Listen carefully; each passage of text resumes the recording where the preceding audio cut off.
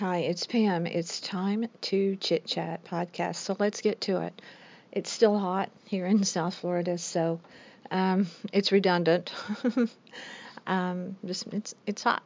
However, it cooled down enough, and we went to the beach last night, and that's the first time we've been in a little bit, and we enjoyed it. It had a nice breeze, and it was really nice. It was enjoyable. And the ocean looked beautiful. The Atlantic of South Florida is beautiful. So that was good. That was enjoyable. I want to talk about a couple of things today. One has to do with friends and fashion, and uh, the other has to do with friends and cinema. So let's talk about the friends and cinema first.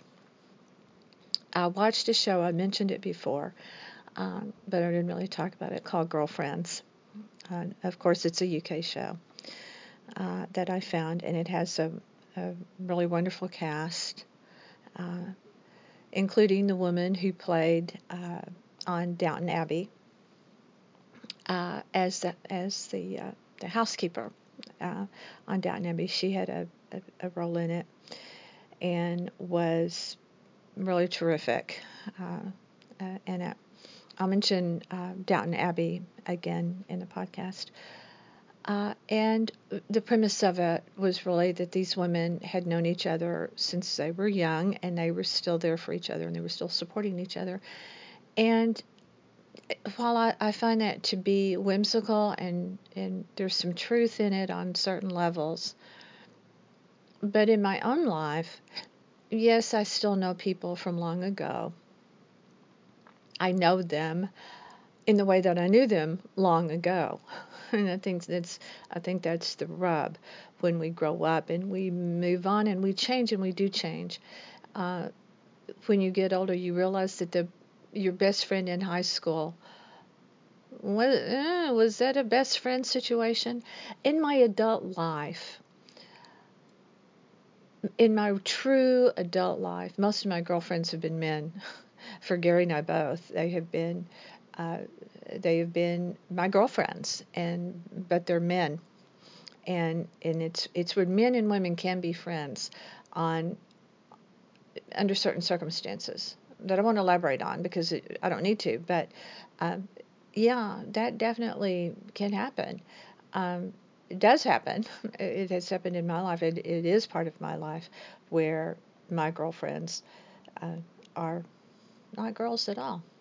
So if you had a chance to watch Girlfriends, watch it if you can find it. It's on Acorn for me, and it will make you think back on your own. I think girlfriends are friends when you were younger, and contemplate it.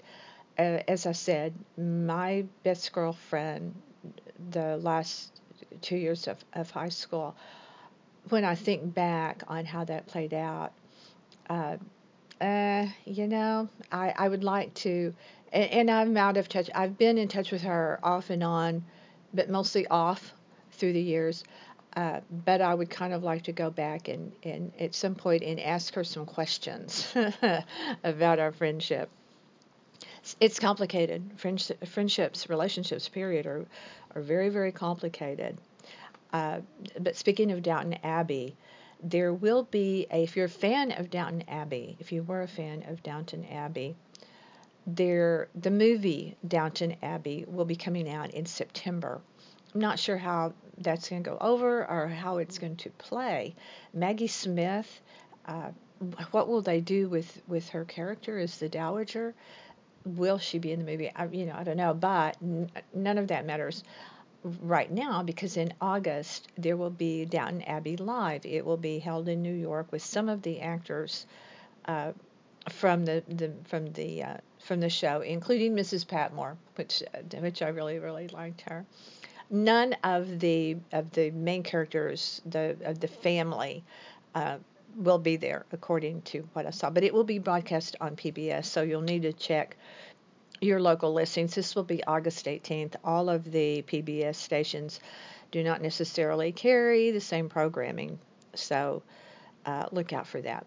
But then that rolls me on into another girlfriend situation where you look at people and you wonder, could you be friends with them? And this brings me to The Economist, and The Economist did an interview with Anna Wintour. They just did it, and Anna has been with Vogue, I believe, for 30 years. And if you don't know Anna Wintour, you probably know The Devil Wears Prada, because the book was written in a fictionalized way, but it was about Anna and how she rules Vogue in a very fierce way. If you've ever been a manager of any sort, and I have, you're always going to be the devil, whether you're wearing Prada or not. That's just the way it is. But I'm sure that Anna is a force to scare you to death if you are young and entering that industry. But listening to Anna, it was actually a podcast that The Economist did with her. What they were really trying to do the interviewer was really trying to get her to speak on the Trump family, and mainly on Melania. And after hearing the podcast, I thought, yeah, I could be friends with Anna, because I am the type person that will never agree with you if I don't. I am not going to sit there and agree with you if I don't. I am not going to make a fuss necessarily. I will leave the situation if it's a social setting.